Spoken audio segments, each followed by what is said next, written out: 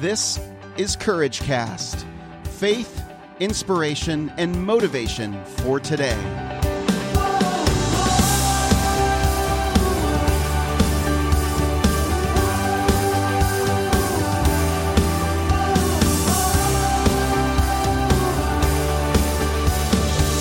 Well, hey everyone, this is Eric, and you're listening to another episode of Courage Cast. I am so excited about this session, and maybe I'll edit this out into a few sessions, but I am on the phone with Adrian Kaler, a transformational coach, a leadership coach. Adrian, welcome to the Courage Cast.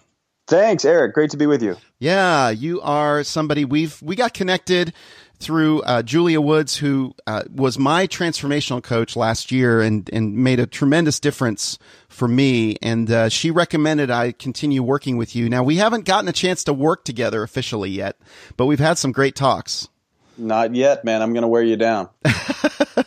You are. You're good at that, and that's all right. Just like a good dose of water or wind, that's what you are. That's great. I always tell people, please, my persistence can move to annoyance quickly. Just let me know when that happens, and I'll go away. Otherwise, I'm coming back after you. I know that about you, and that's what I really appreciate about you, just in the short time that we've gotten to know each other. Well, Adrian, we've been talking a while, and you and I were talking about ways that we can get involved more with what you're doing, and you're doing some amazing stuff. And so I want you to kind of share a little bit about your journey and how you got into coaching and why you're passionate about it. Yeah, thanks for asking. It's fun to think about this question. I remember when I first got into coaching, and I really would avoid my resume for lots of reasons, and I just wouldn't talk about it. I'd never, maybe everybody's like this. When you start something new, you don't want to be seen as the new guy, because you want to have this allure of expertise. Yeah. Anyway, that was definitely true for me. Reality is I've had 4 careers in my life.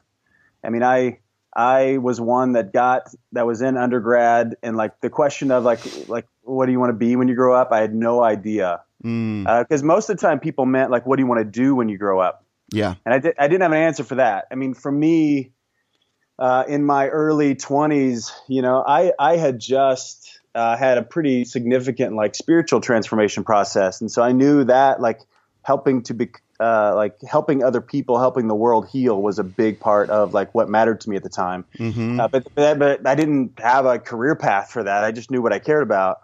So I started out actually in nursing. I got an undergraduate nursing degree knowing that wasn't going to be my career, but the science part was easy for me. And then I loved being with people in the midst of crisis, which you are at the bedside.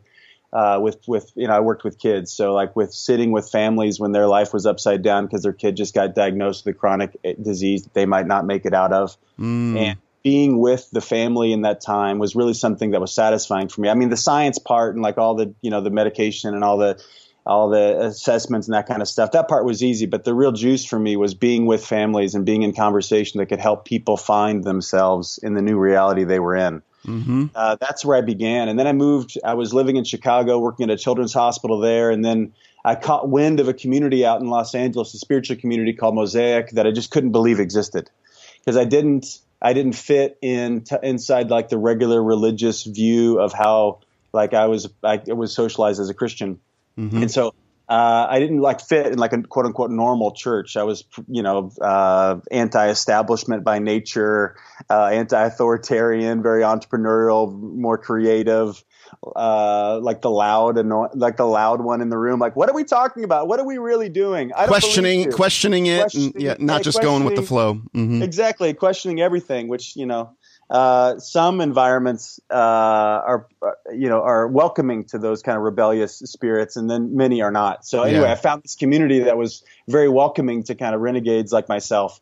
And so I moved out to Los Angeles and joined that community, and I was a social justice fanatic at that time. So now, it wasn't a cult, was it? It was not a cult. Well, if you Google it, there'll be some people that say that it was. But no, it was not a cult via regular definitions. Just checking. Yeah. That's right. It wasn't the Moonies or anything like that. Okay. So anyway, so I was a social justice guy at the time. So I really cared a lot about people on the margins, people that were left out, people that, weren't given a shot, and via society and how things were set up against some folks. And that was really my early 20s. I was really passionate, one of those passionate outsiders that thought everybody should believe like an outsider. Yeah. Anyway, and actually, once I got in the work of changing things, you realize you have a lot of epiphanies where you realize that throwing grenades all the time doesn't help either. Right. And judging other people for what they don't believe doesn't help either. You got to actually be a part of the solution. You got to change things from the inside. So I got to mobilize a couple thousand people a year into the streets and expose people to need, and then let them make their own decision about how they should be giving their time and money. And through that process, I helped a guy on his spiritual journey that was very wealthy, and through his transformation, he wanted to do something with all that wealth. And so he said, "Adrian, can you leave Mosaic and help me start a private foundation?" Which I had to Google that once he said that, because I didn't know what that meant. But what it meant was, can you start an organization that helps give grants and help other nonprofits exist and thrive? So I took this guy, whose name was Jesse, around the world to help expose him to the needs that I'd been connected with and cared about, and the relationships and the leaders that I'd been partnered with as I'd been doing a lot of traveling with my church work. And we ended up doing work inside the prison system. After traveling the world, we ended up really caring about giving people a second chance that have really blown it. So that organization was called the Cornerstone Project, and I was way over my head, but I was figuring it out as I was going. And long story short, we ended up doing transformational workshops inside the prison system, mostly working with lifers, guys that had really done the bad stuff, the murderers, the rapists, the armed robbers, those types of guys, or in California, just the third strikers, the guy that had been, arrested for 3 times for having dope on him. But either way, I met a guy named Dan, and Dan had been coaching executives for about 30 years, and then had been for about 15 years been doing gang reduction and intervention work, mostly on the East Coast, but that was really his passion. So this is Daniel Tocchini. Dan Tocchini, you got it right. Yeah. So I met this guy, Dan, and I thought this guy has a culture inside of him, or like an ethos, or like a conversation, lots of ways to say it, of ways to intervene in how people are thinking to help them turn their lives around. And it doesn't take very long at all. And he was doing what with prisoners and things? What was he doing? Well, he had been working with a group called Straight Ahead Ministries out of Boston. A guy named Scott Larson had started that organization. He'd been doing these workshops inside the juvenile justice system over there for like 15 years. So picture there's 30 people in the room, all in like orange jumpsuits, 4 members from 4 different gangs in the same room, literally people stashing razor blades just because usually when those 4 groups come together, it's on. Yeah. And with police dogs at the door, because all the guards were assured, or were convinced that when you put all these 4 people together, there's going to be a fight and it's going to be bad and people might die.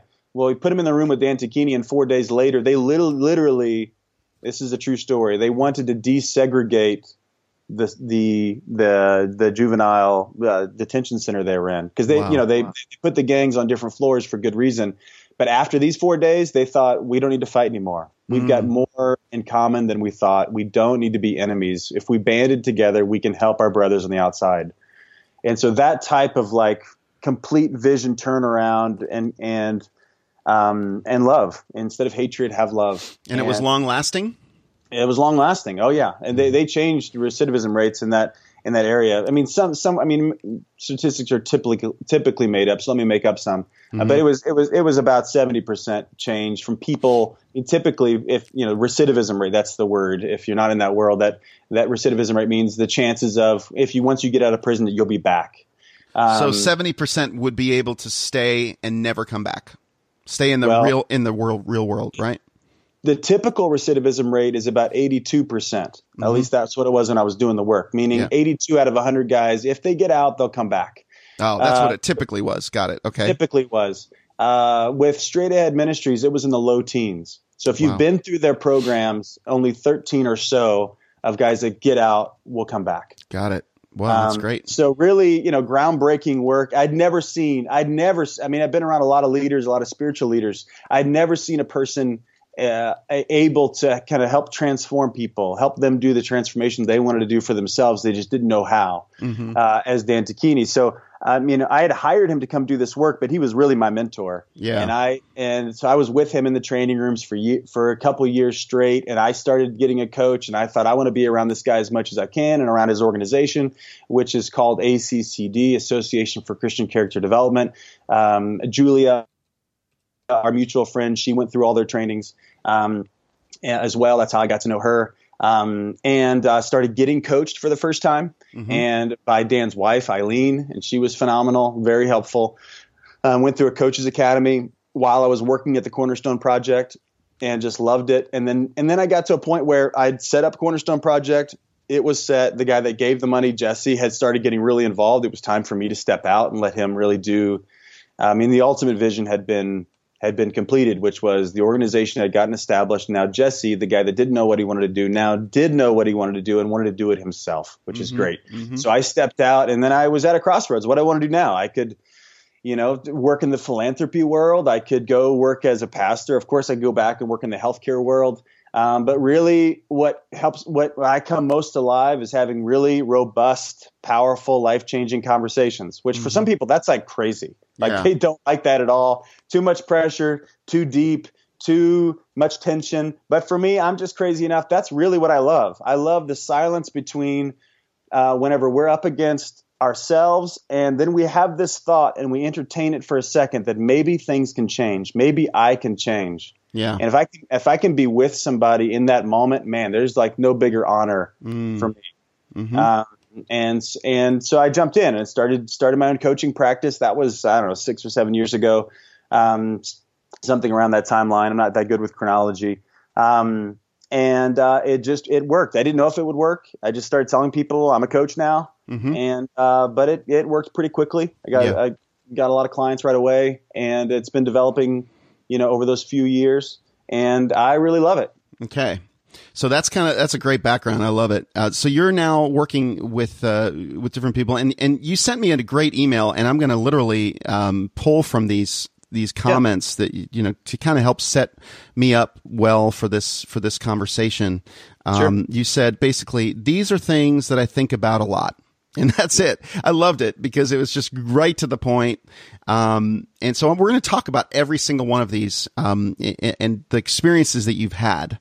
So, one of the things that I'm curious about, our courageous community is very much about moving forward, stepping ahead, allowing God to, first of all, dream big dreams in our lives and receiving kind of downloads from God and basically saying, okay, God, now you've given me this big vision. I'm scared to death. I don't know how this is going to happen, but I'm going to need to rely on you and your strength in order to make it happen.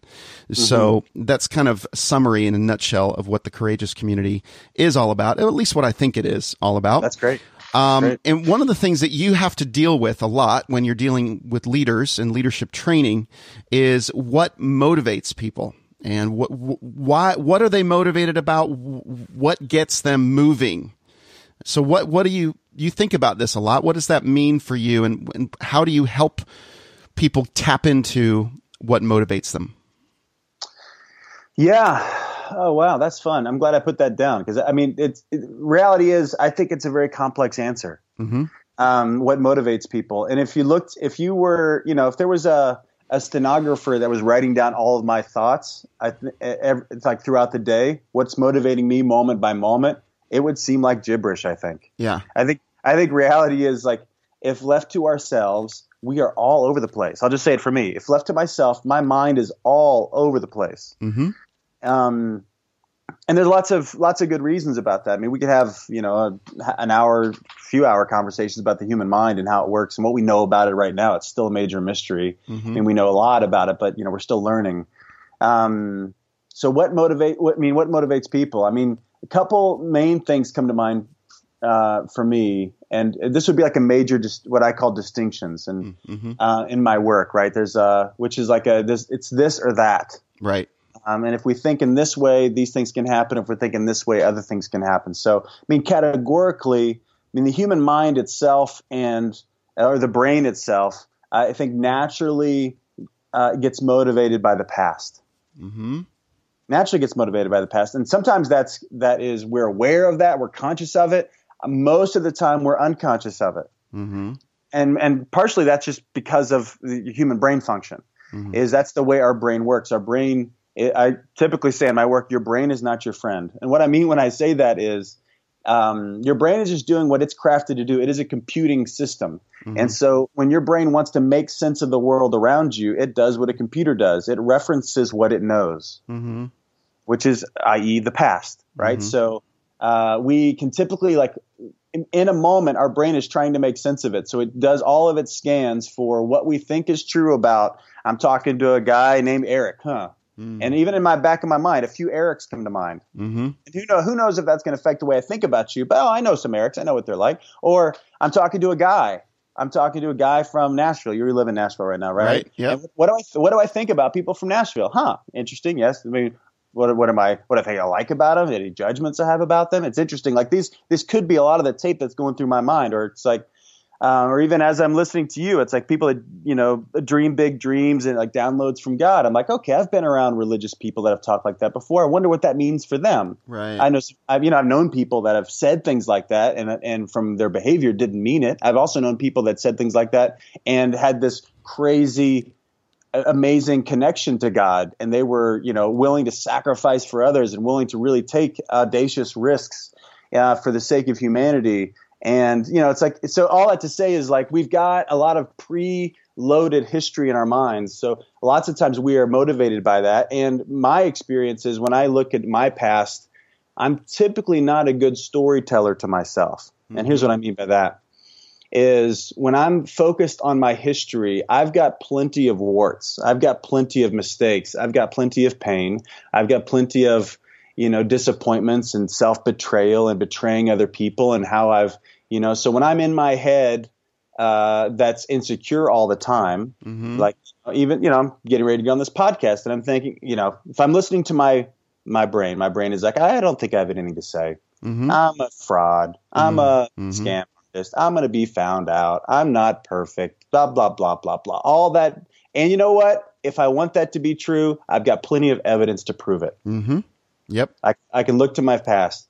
So I know for me, I've been motivated a lot in my life. I was motivated by being a contradiction, meaning that, I when growing up, trying to learn how to be a man, right? Mm-hmm. I didn't know what to do. And I love my father dearly, but we didn't have sit down conversations really about where he said, okay, Adrian, here's the things, what it means to be a man. Mm.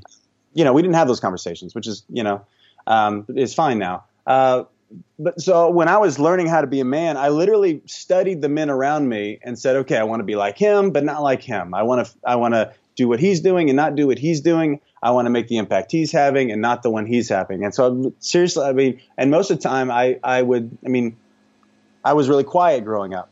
Mm-hmm. And I thought, it seems like popular people are more talkative. So, and so I thought, okay, I need to be a talkative person. So literally I was like trying to be a talkative person. Reality is I'm not that talkative. Mm-hmm. If you do the Myers-Briggs thing, I am more on the extroverted scale, but not around like just talking to hear myself talk necessarily. Right. You more like to ask questions and listen. And that's what I found out is like, oh, I can just go ask questions and people talk all day long. Mm-hmm. People love talking about themselves. Mm-hmm. And so that was my way of like being extroverted, is to be the question asker. And I learned that early in my life. And so anyway, so around that, a lot of times we find motivation by what we don't want to be, is my point. Mm. Right. And so we live out of fear, therefore, mm-hmm. because we don't want to be poor. So we better go get a client. We don't want to, I don't want to be alone, so I better go get a girlfriend or a wife. Mm-hmm. I don't want to, fill in the blank. And so then we do contrary action, which is fine. But then we end up living a life trying not to be something. Right. And I've done this plenty in my life. And mm-hmm. at the end of the day, I just live in fear because I'm just trying to make sure I'm not X, Y, or Z. Right. It's a very different conversation. I mean, the leaders I work with that are really powerful, and the shifts they make is they decide to get really clear on who they're committed to being, which is a future-based conversation. Yeah. Because for me to be committed to being something or to doing something has nothing to do with what happened 5 minutes ago. Has nothing to do with what happened when I was 10. It has nothing to do with what happened and where I grew up. I mean, I'm sitting in the hills of Hollywood right now, and I grew up in a town of 8,000 people, a very simple town, very sweet, awesome people, very grateful for it. My parents are both school teachers, very solid middle class upbringing. And I'm sitting in the Hollywood Hills right now. Right. Very different from your past.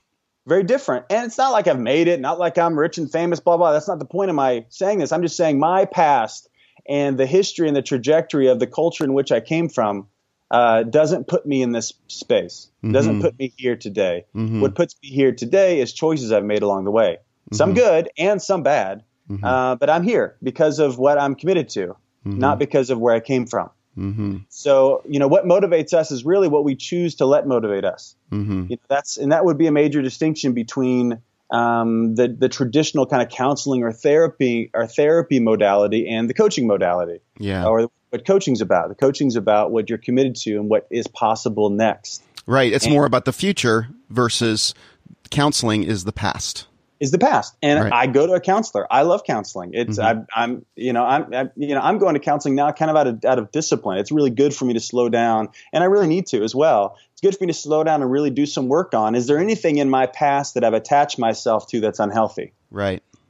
Because there's plenty that's just kind of in the tape in my head that I continue to persist in, continue to let be real and let be true. And I know there are decisions I'm making today because of how I felt when I was 12. Right. And I don't want that to be true anymore. And when are we going to let the 12-year-old go? When are we going to let the 5-year-old go and really be able to get what's the process of getting, that's the process is getting in the counseling. It helps you to sort of to put the past aside and take, that's right. Because there are great things about the past that help. That's right. Help you as well and can be used to your advantage and to the advantage of the world. But there are a lot of things that, so deciding, your counselor will help you decide whether it's especially, I mean, if you've got if it sounds like you've got mostly a Christian crowd, is that a fair assessment? Yeah. It's not exclusively Christian. Not exclusive. Great. Well, then I'll just make a few references. I mean,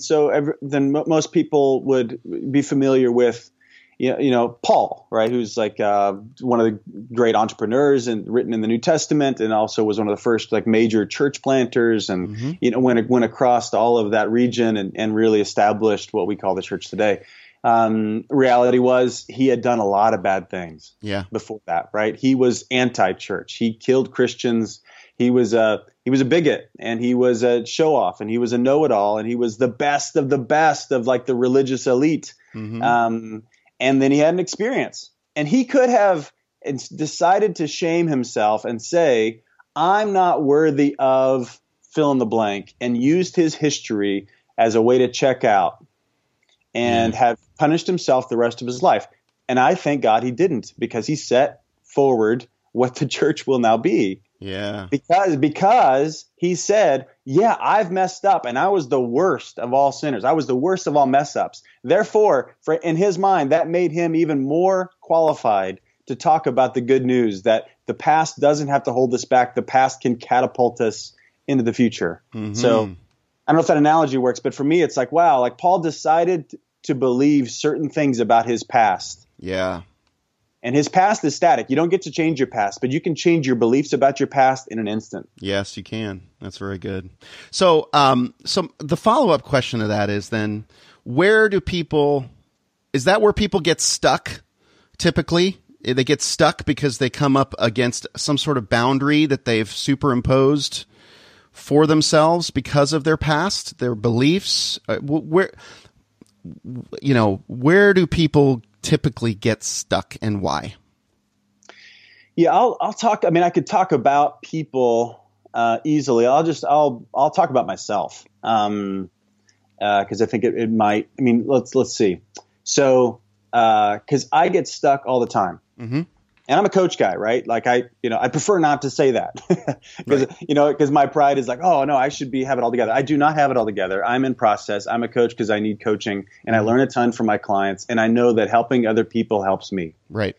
So there are what I call them limiting beliefs. I'm not the first guy to call them limiting beliefs, but there are all beliefs we have about ourselves, and they are not all equal. Some are really powerful beliefs that move us forward, and some are really limiting beliefs that hold us back. One of my favorite limiting beliefs, and I call it favorite just because it's around all the time. Like I'll make a quick segue here. Sometimes when I'm in a workshop, this will give away some of my tricks if anybody's in a workshop of mine in the future. But I'll typically at the beginning of the workshop say, like, write down 3 areas like of leadership challenge that you have right now in your life. Like, what are your 3 biggest leadership challenges? Yep. And they all write those down, and I say, great. Now next to that, put a timeline, like timestamp it. How long has that been a challenge for you? Mm-hmm. And some of them are, the thing that happened last week, or some of them are like, oh, I got a new job, 2 years ago, and this has been a challenge working with this supervisor or whatever. But then inevitably, everybody's got one on their list, which is like, I'm a procrastinator. Mm-hmm. And their answer for that is as long as I can remember. Right. And if they're 35, they've been quote unquote struggling with that for the last 30 years. And I'll say, great, whatever one you've been struggling with, we put that in quotes, whatever you've been struggling with, we're going to call that your best friend. We're going to call that your favorite. Mm-hmm. And they always are like, they do that. They laugh about it. They're like, you're crazy. It's not my favorite. I hate it. Mm-hmm. But I say reality is like we've got beliefs in our minds, and they're all there on purpose. They all served us at some point or in some way. Otherwise, we wouldn't have chosen them. Right. I'm not a guy that says that our beliefs are endowed upon us. I think we always choose our beliefs. Mm-hmm. And I want to believe that because I think that puts us in a much more powerful stance. If we believe that we choose our beliefs, then we can re-choose them if they suck. Right. Or if they're not good. Yep. Right? We can re-choose them, which I think is a more powerful stance than, oh, this is the way I am. This is how this is where I came from. This is what happened to me when I was 5. That's why I'm blah, blah, blah. Right. So I'll put those in the category of like limiting beliefs. And typically where people are stuck is where there's a collision of typically a few of our limiting beliefs. So, I mean, one of my limiting beliefs is that I'm dumb. Is that I'm not that smart. Mm-hmm. And I've had that belief my whole life. Mm-hmm. And if you looked at the data objectively, I could easily prove that wrong. Uh-huh. And I mean, I said this to my old friend, all the time, because it comes up for me all the time, because I get intimidated. When I get intimidated, I go to, I'm not smart enough to do this. Mm-hmm. And, one of my best friends is the smartest guy I know in my generation. And I've said this to him before, and he just laughs. He's like, you learn more than anybody I know. Mm-hmm. He knows I'm a podcast junkie. He knows I'm always listening to books, always reading something, always referencing something, always.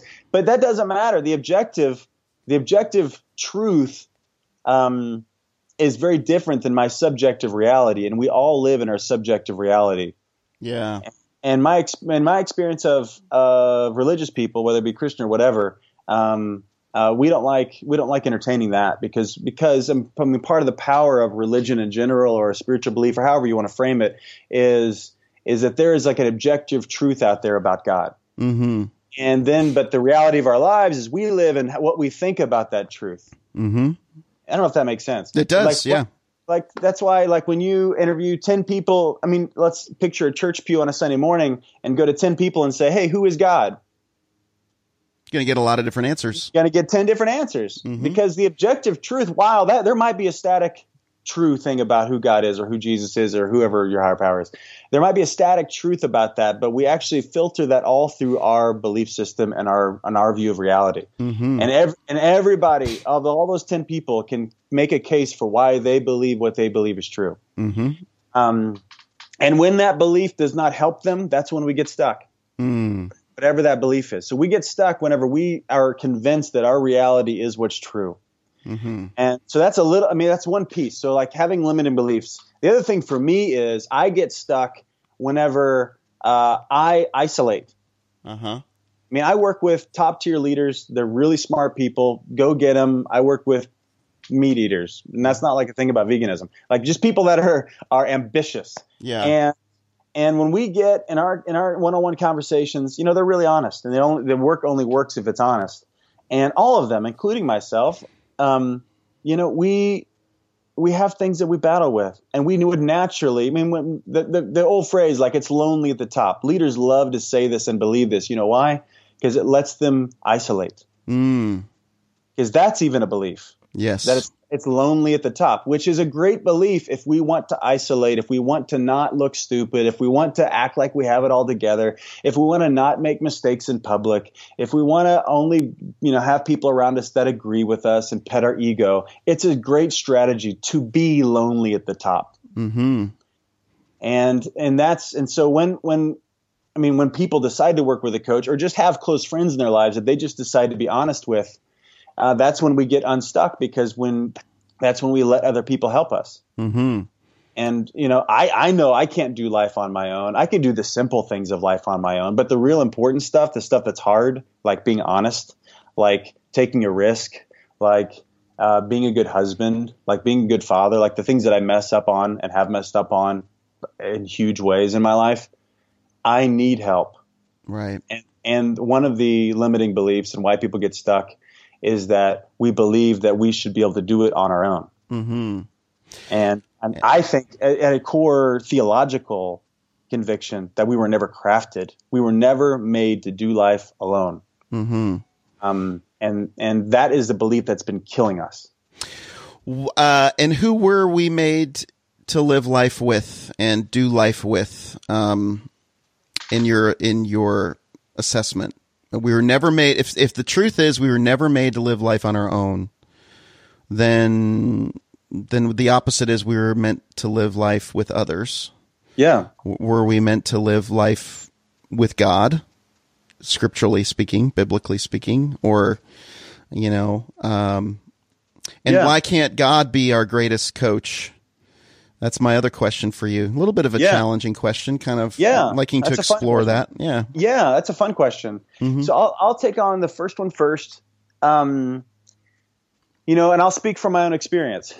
And I've had lots of experience in the 12-step world. And so if we're not meant to be alone, I think aloneness is a really bad strategy for success. Mm-hmm.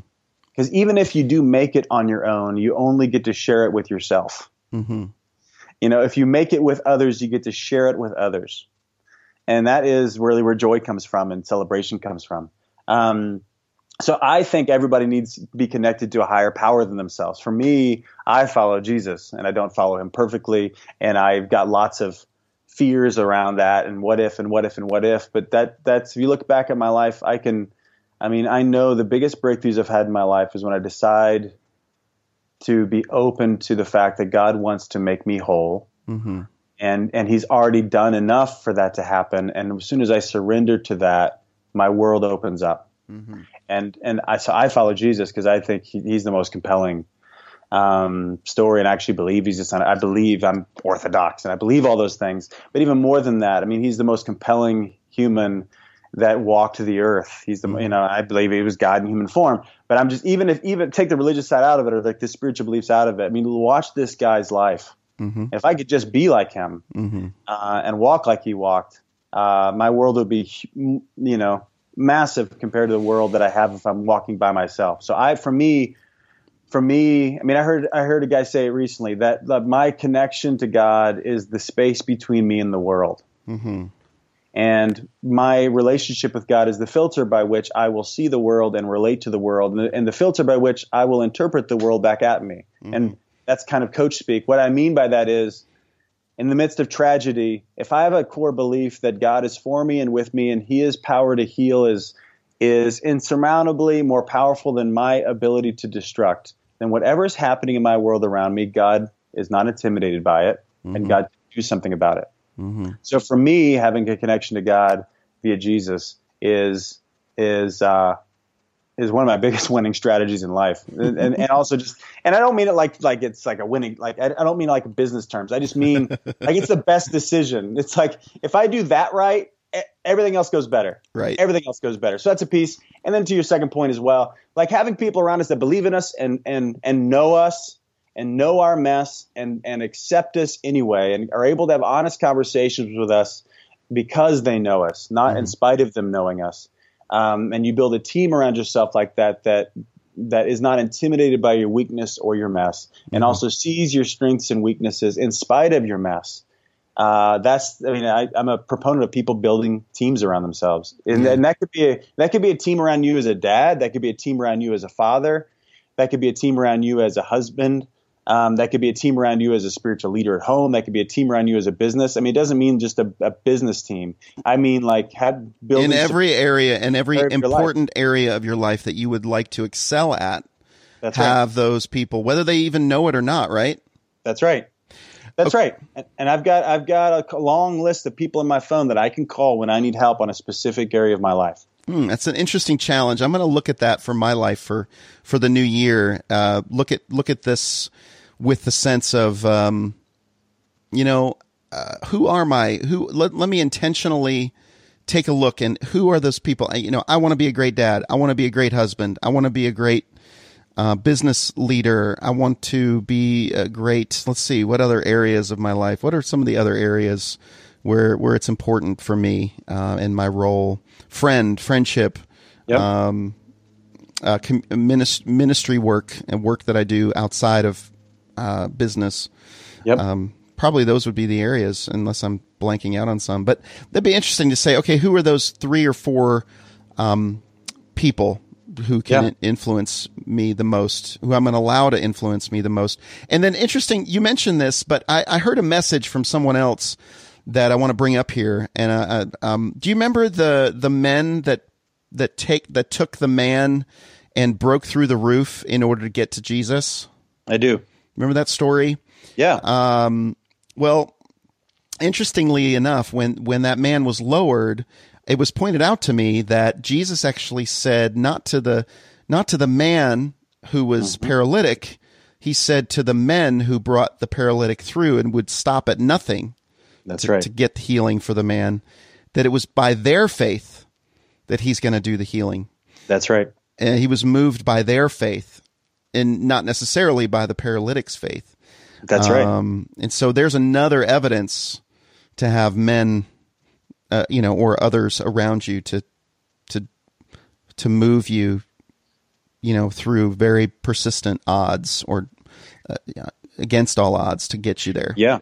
Well, and I mean, reality is, I mean, we naturally do this when we're in a moment of crisis, right? Whenever a certain part of our life is falling apart, people come, right? They know that you need them, which is great. And I've been through plenty of crises, and I've needed friends to come around me and call me every day and check on me and bring meals and blah, blah, blah. That's been really helpful. But for some reason, we don't do it when things are going well. And I think that's just to our detriment.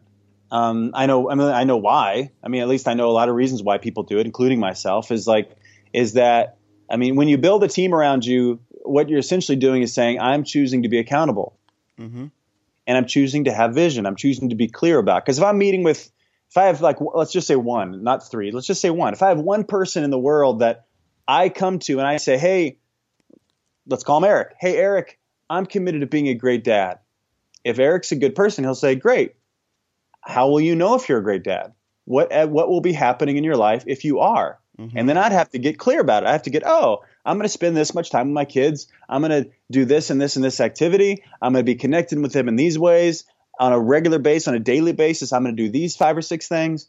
I would have to get clear and line it out. And then at some point I would meet with Eric again, and he would say, how are you doing on those specific things? And I'd have to be accountable. Did I do them or not do them?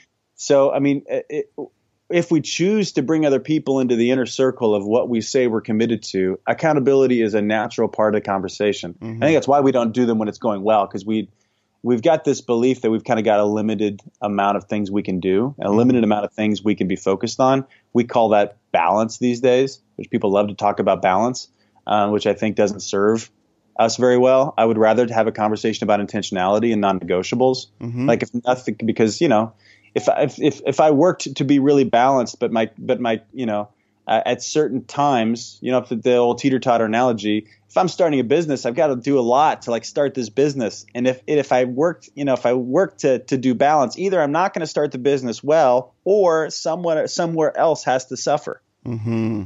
Like it could be family, could be kids, could be marital relationship, could be hobbies, could be spiritual health, could be whatever. And if we were to, worst case, if we were to pass away during the midst of that process, those other things have paid the price. And I just think balance it doesn't serve us as well as like getting really hyper intentional about what we're committed to, what impact we're committed to having in every different area of our life. So there's no right or wrong, but we get hung up on this issue of balance, and that's maybe what stops us. Is this what you're saying? Is that we can be so, because I've been there. I absolutely have been there. I want this, that, or the other to happen in my life, but then once I start to do it, I recognize pretty quickly that it is upsetting the balance of what I had.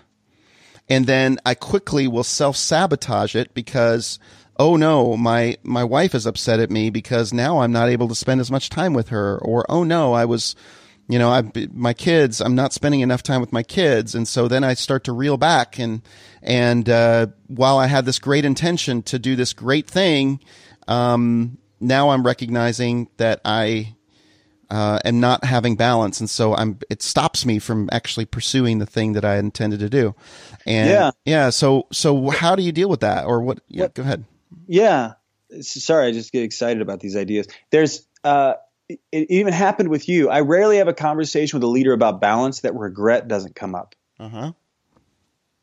And even as you're talking about it, it's like, oh, I was doing this thing and then someone else was upset. Mm-hmm.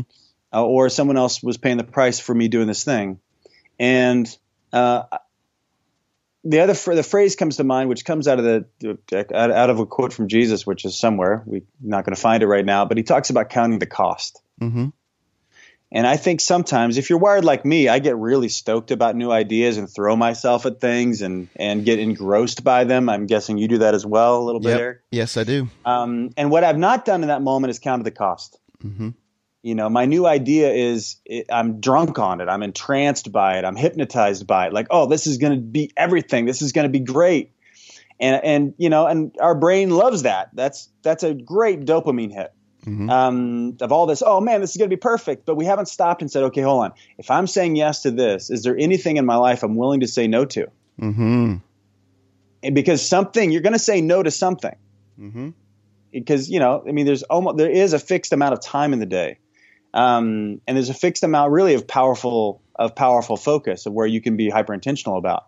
So, I think typically why we feel imbalanced is we haven't stopped and said, hey, is this really worth it? Which is, and this is talked about all the time, but just in case we haven't, some of the listeners haven't thought, we have been intoxicated by this word called passion over the last, 15 years. It's really come into vogue. Like, do what you're passionate about. Especially people love to judge the millennial generation because they they're going to live for their passion, which is typically defined by what are we excited about. Mm. And we know that really what passion is in the etymological sense and where the word comes from is what are you willing to suffer for? Mm. Like the passion of the Christ is the suffering of Christ. Mm-hmm. And so being passionate about something is something we're willing to suffer for. So is to sit down, hey, this is the new business venture I want to do. I go to my spouse and say, hey, I really want to do this. Here's the 10 reasons why.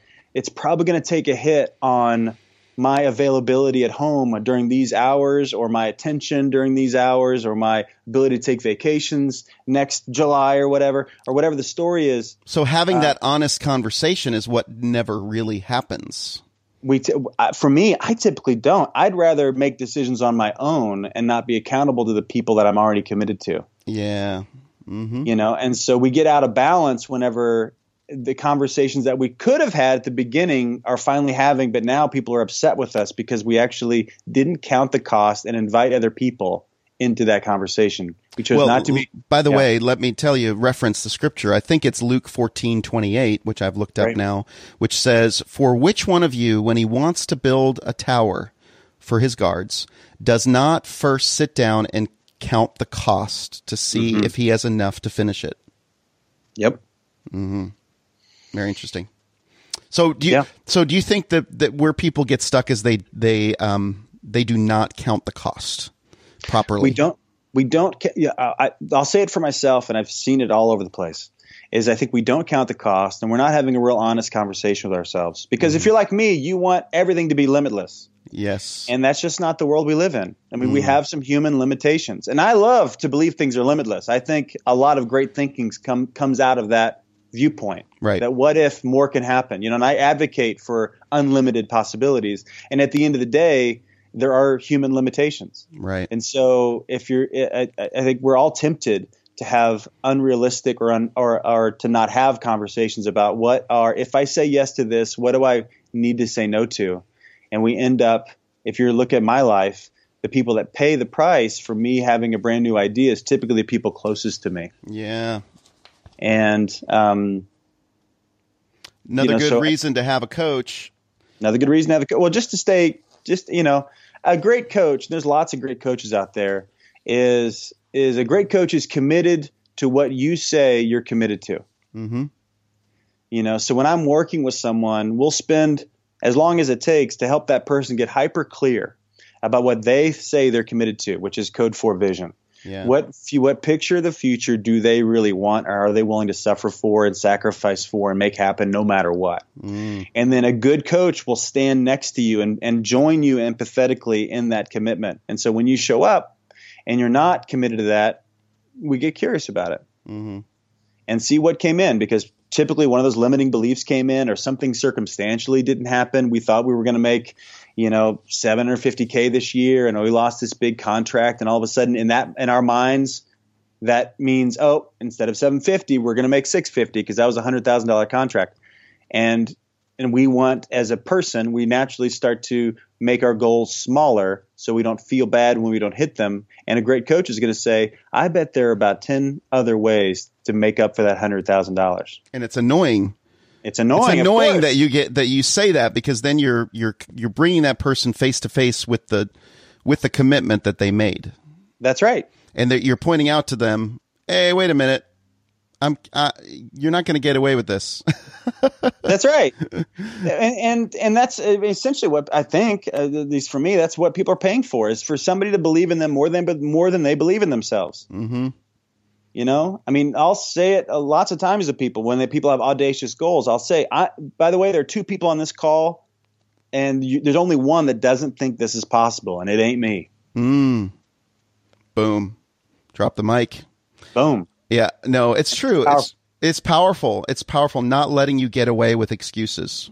Yeah. Not letting you get away with things that are so.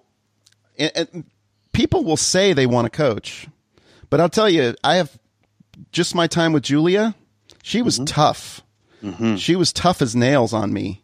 Yep. And but I appreciated that. I learned to appreciate that.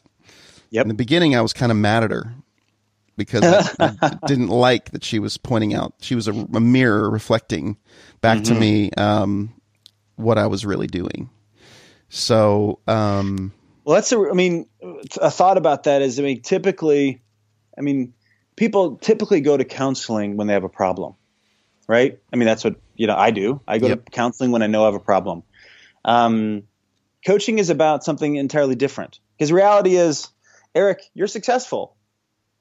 You're doing well, and you're influencing a lot of great people, and you're doing this podcast. You care about the world. You got a great family. You love your family, and you've made it by society's standards. Right. And that's great. And that's just part of the conversation, I think, that resists coaching, because when we do comparison shopping, we're fine. And, but there's at least from a spiritual context, I don't think God called us to fine. I don't think so. I hope not.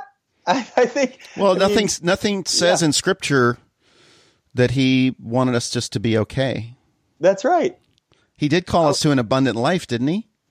Yes, an abundance very different than fine. I was talking to a guy last night that is his life's upside down. And he was, we were talking about lots of different strategies. And he's not my coaching client, he's just a friend. And he was saying, okay, so if I do this and this, then I'll finally get in maintenance. Which for him, I laughed. I said, well, I mean, if all you want to do is maintain, great, that's a good strategy. But I think you want to be healthy. Maintaining sobriety or maintaining not messing up is it's just not being bad, which is, I think, a lot of the influence of, Western religion, at least, on our psyche, which is like, to be connected to God is not to be bad, which is very different than to being connected to God, which means to be audaciously good, which means to go make a difference, go make an impact with people. And have a full kingdom experience right now here on earth with an adventurous God who. That's right. I do believe that. I'm really big on. I'm very attracted to discussions about adventure with God. I'm not exactly sure where that's coming from, but I do believe that He has meant for us something much greater. And part of that involves fear, doesn't it? Part of that involves things like one of the things you mentioned here. People don't like conflict. People don't want to. They avoid conflict at all costs. Yep.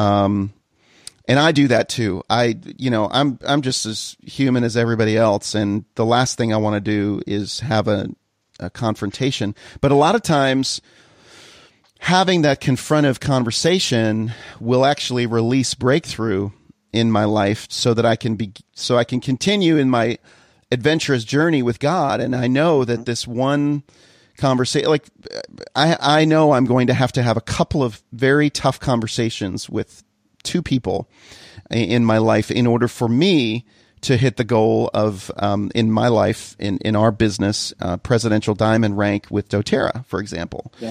But I'm avoiding these conversations that are going to be potentially conflicting, that are going to produce conflict in our relationship. But I know I've been meaning to have the conversation for about 6 months, and I keep putting it off, and it just keeps showing up. So why do people do that? Why am I doing that?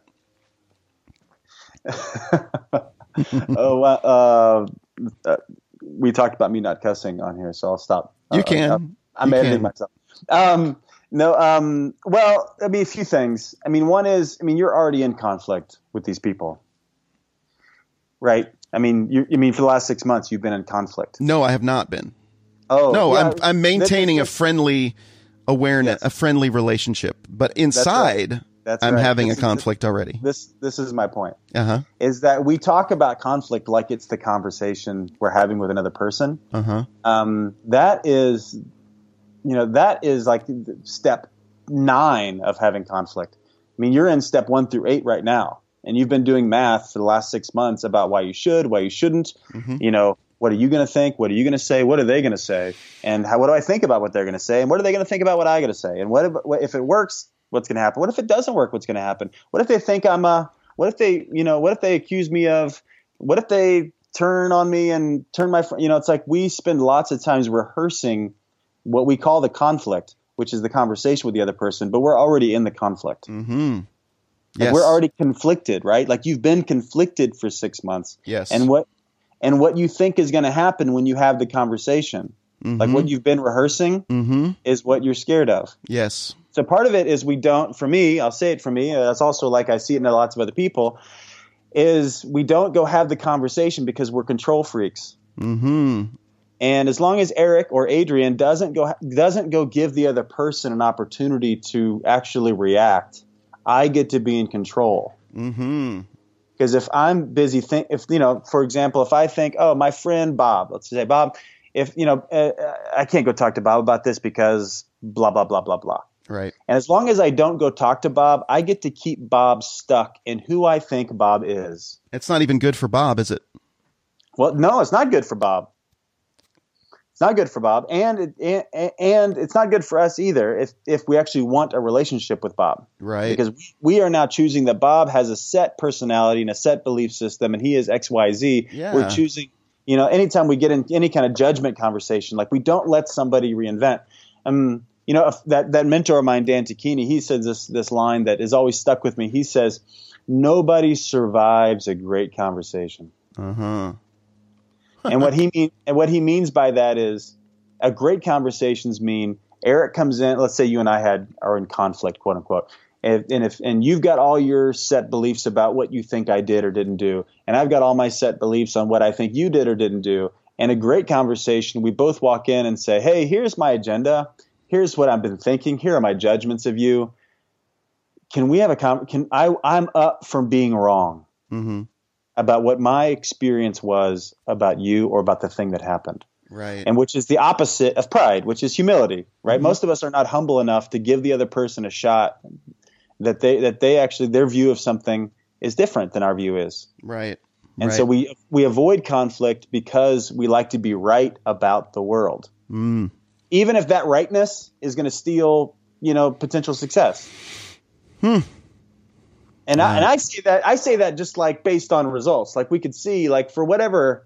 I mean, you've already given up 6 months, and at some point you'll say, okay, it's worth it to roll the dice. I don't know how this person's going to react. I don't know how I'm going to react. But having the conversation, if it works, is going to open up XYZ possibilities, and it's worth it. Yeah.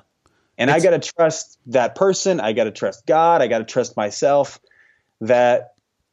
If I open up the conversation, it's kind of like skydiving. You just jump out of the plane. You don't know what's going to happen after that. You hope the chute's going to work. Right.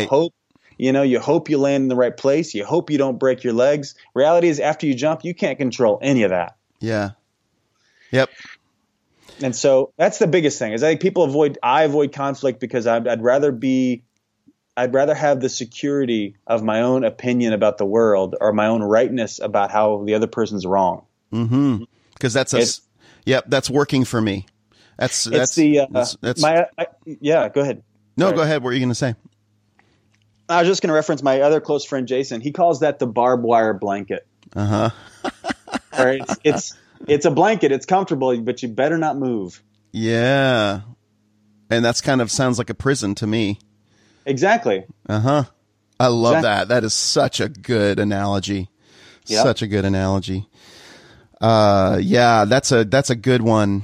That's a good point. I know that's going to speak to a lot of people that are listening to the Courage Cast. You can't get out of that one. I mean, you can try to explain that one away, but you're just going to be stuck in your own barbed wire blanket until you face the conflict and have the conflict in reality with that person. And it's amazing. Like there's only like 15 seconds of awkwardness really when you have that conversation. But then it's fine. It's like jumping in a cold pool. Like you'll be fine once you get in, That's right. So, and it takes courage to jump in. Yeah. It takes courage, it's gotta, typically people don't have conflict as well because it doesn't, the result doesn't matter enough to them. Aha. Right? Like, if I know, I'm thinking about an example from my own life.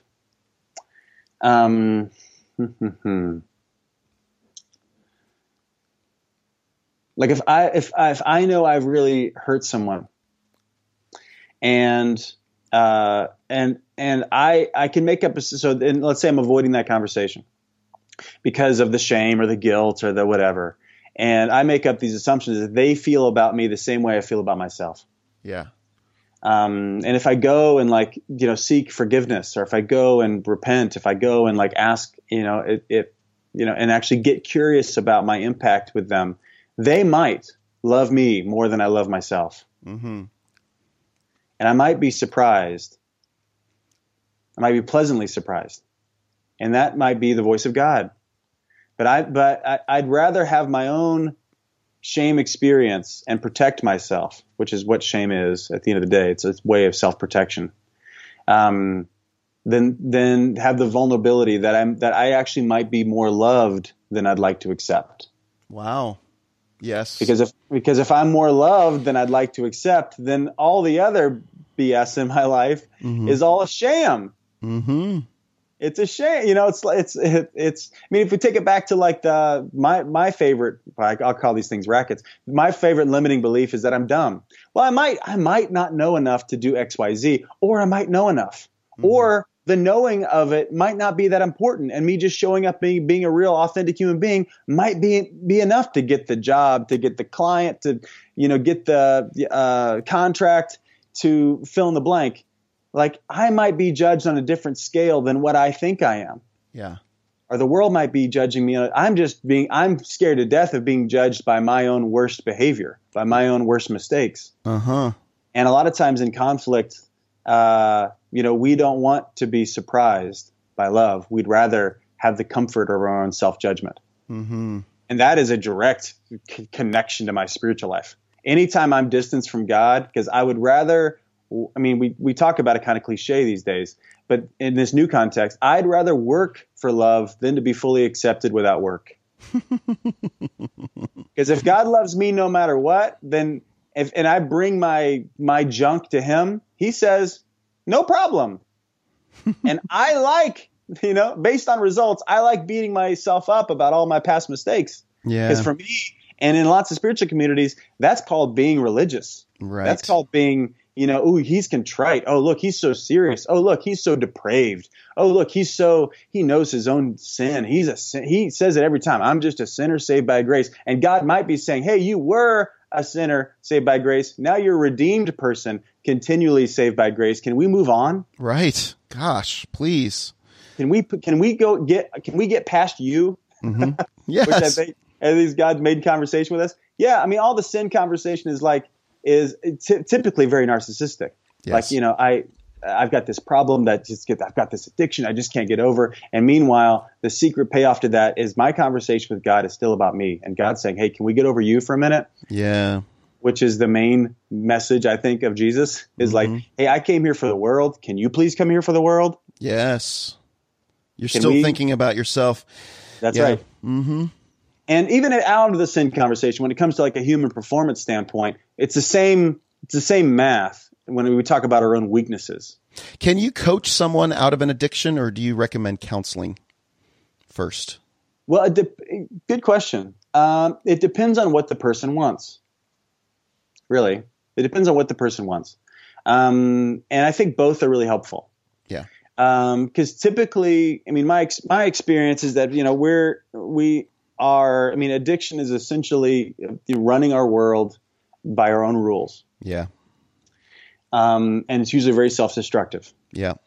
And so I think it's really easy to get, and a great, it's especially in early recovery. Early recovery is about taking, what do they call it? Contrary action. Yeah. Right. So changing your behavior.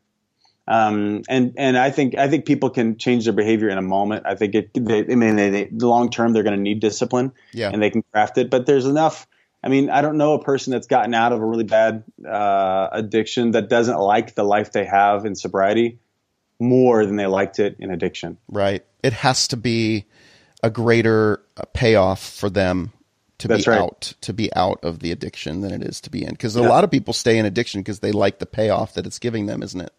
I say 100% of people do that. Yeah. And then I know that's an extreme thing, but I just think it's empirically true. You could prove it every time. Yeah. And addiction isn't just the guy shooting heroin on the streets. Addiction is an addiction to gossip, an addiction to talking about other people, an addiction to eating, an addiction to, we all comfort ourselves in different ways. Yeah. Addicts, traditional addicts use chemicals to do that, but the brain chemistry is the same. Yeah. The bag of potato chips does the same thing in the brain as shooting the heroin. Right.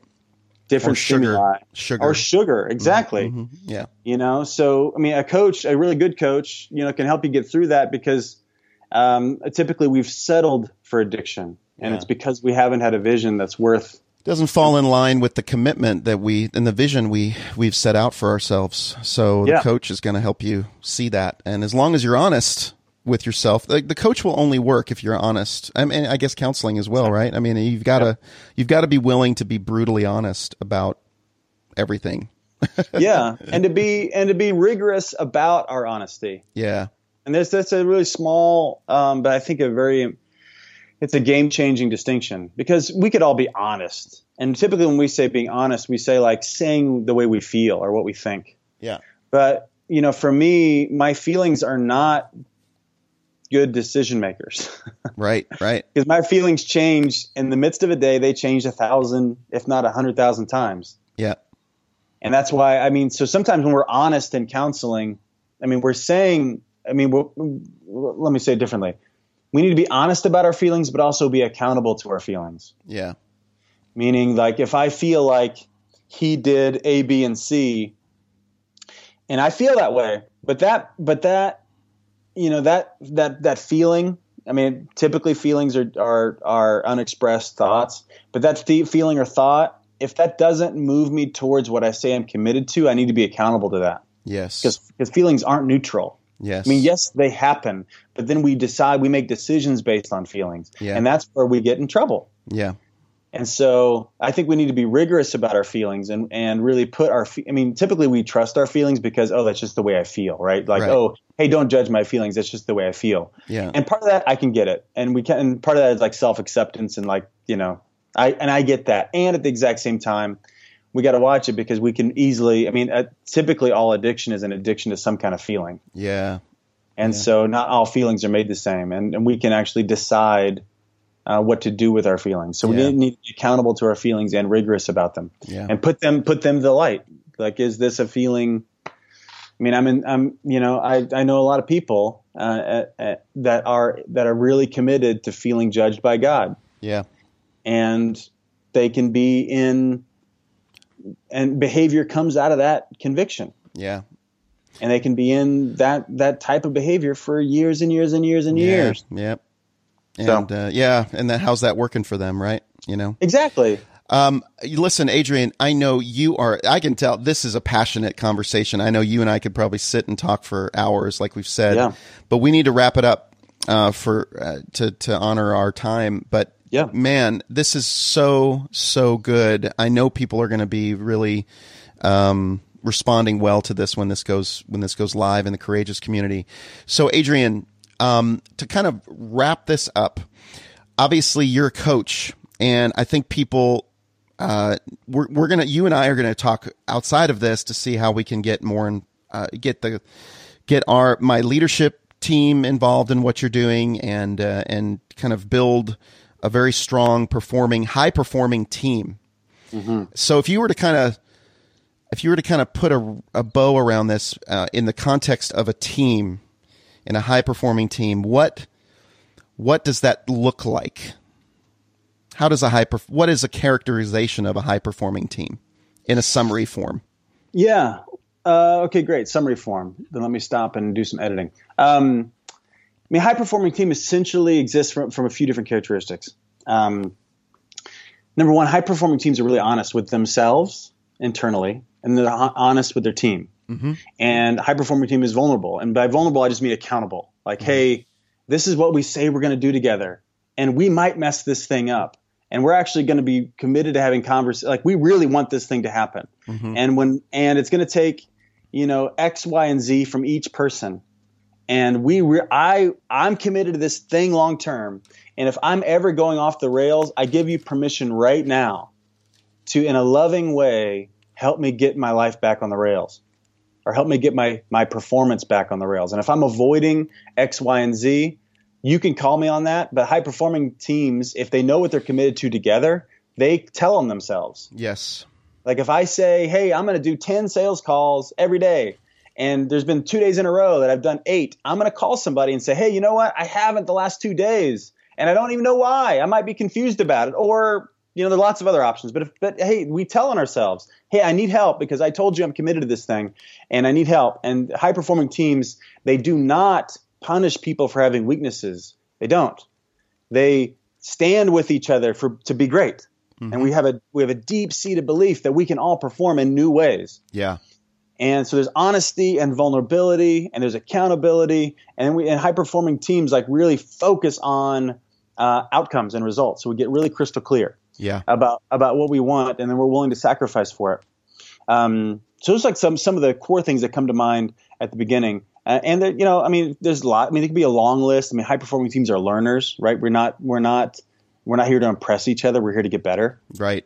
And so like we're always sharing information. And if I think Tom needs some help about a certain thing, if I read an article that I think Tom might like, Tom's not going to get offended if I send him something I think he might need. Right. Tom's going to be open to these types of things. But there's an ethic between them that the goal is more important than the messy human process. Yeah. Is we all get insecure, we all blow it, we all make mistakes. And if we're committed to a goal together, then the process, it can be less significant than the outcome. Yeah. And when I say process, I mean the ego that's naturally built into how we want to look good and feel good and be right and be in control. Right. Like that part of our ego side of our brain. Like I'm willing to do whatever it takes to help you win. And if everybody on a high performing team will do that, then the team wins. It's like everyone releases their own control, their own ego for the betterment of the team, which will ultimately be for the betterment of themselves anyway. That's right. Exactly. Okay. I love it. It comes back. It comes back. It always comes back. And there are ways, and that's not normal, right? No, I don't know about a team like that, honestly. Yeah. So that's kind of utopian for me to hear. Yeah. But I'll tell you, it is possible. Mm-hmm. It is possible. Teams, I mean, not everybody does it. And in my work, when I work with the CEO, and if he or she gets committed to this and starts to build out a team, then everybody else's contrary beliefs get revealed. Yeah. And some people get let go, not because they deserve to get fired, but because their personal vision for how they want to operate on the team is different than what the leader is now saying. Hey, these are the commitments, the values by which we're going to operate. And if you don't want to do this, no problem. But you should probably go somewhere else because we're going to be really annoying to you. Mm-hmm. So in the network marketing space, everyone's their own boss. That's right. And if you were involved with us and our team, so it'd be me and my 6 leaders that you would be working with, we would have to get real clear about the costs and what's involved and all of that. And you would kind of work with us and be a conduit to make sure that we are all performing, that we're a high performing team. That's how you would get involved, right? And performance always starts in conversation. Yeah, always. Performance always starts in conversation because our beliefs, our core beliefs, draft our thoughts, and our thoughts create our actions, and our actions create our outcomes. Yeah, I love it. So it's always the core beliefs at the beginning, and typically on every team, it's the conversations we're not having that are running us. Yes, so true. So we put things on the table, and do we have courage enough just to anybody can say anything in this call. Yep. And there's no judgment here, but whatever's happening for you individually, we want to hear about it. Yep. Do not hold back. Don't hold back. Mm-hmm. Don't hold back. And that's the way we move forward together authentically. So it's powerful when a team operates like that. And I've been on teams like that. I want to be on a team like that. I want our team to be like that. So yeah, man. I'm inspired. Adrian, where can people get in touch with you and learn more about you? Yeah, you can. I did like a social media fast about 3 months ago, and I didn't miss it. So good for you. If you go to Facebook and Instagram, you can find my old stuff. But I haven't posted anything in 3 months. Okay. I don't miss the distraction.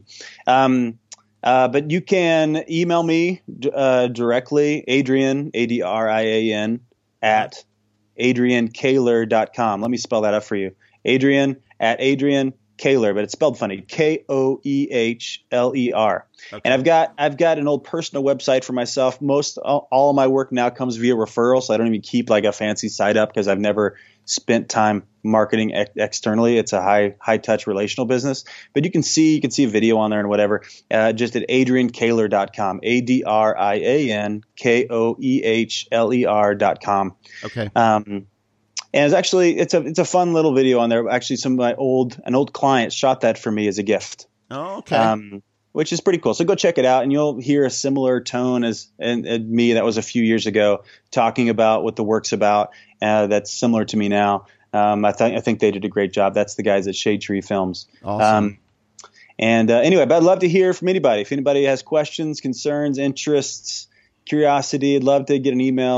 I love talking to anybody. I'm wide open. And however I can be a resource to you and your team, I'm always down to work with great people. Adrian, thank you for contributing to the Courageous community and adding your gift of passion and coaching and bringing a dose of reality to what it is that we're trying to do and cutting things down for us, so that pruning things out of the way, so that we can see a clearer vision of what is possible for our lives. Thank you. You are so welcome. I'm honored. Thank you. Adrian Kaler, everyone. Thank you. Let's give him a big round of applause virtually on the Courageous community. Adrian Kaler, again, it's his website is AdrianKoehler.com. AdrianKaler.com is his coaching site, and really learn more about him. And you can email him at Adrian@AdrianKaler.com. Man, I'm so grateful. Thanks again, Adrian, for being a part of the Courageous community and the Courage Cast podcast. Very welcome.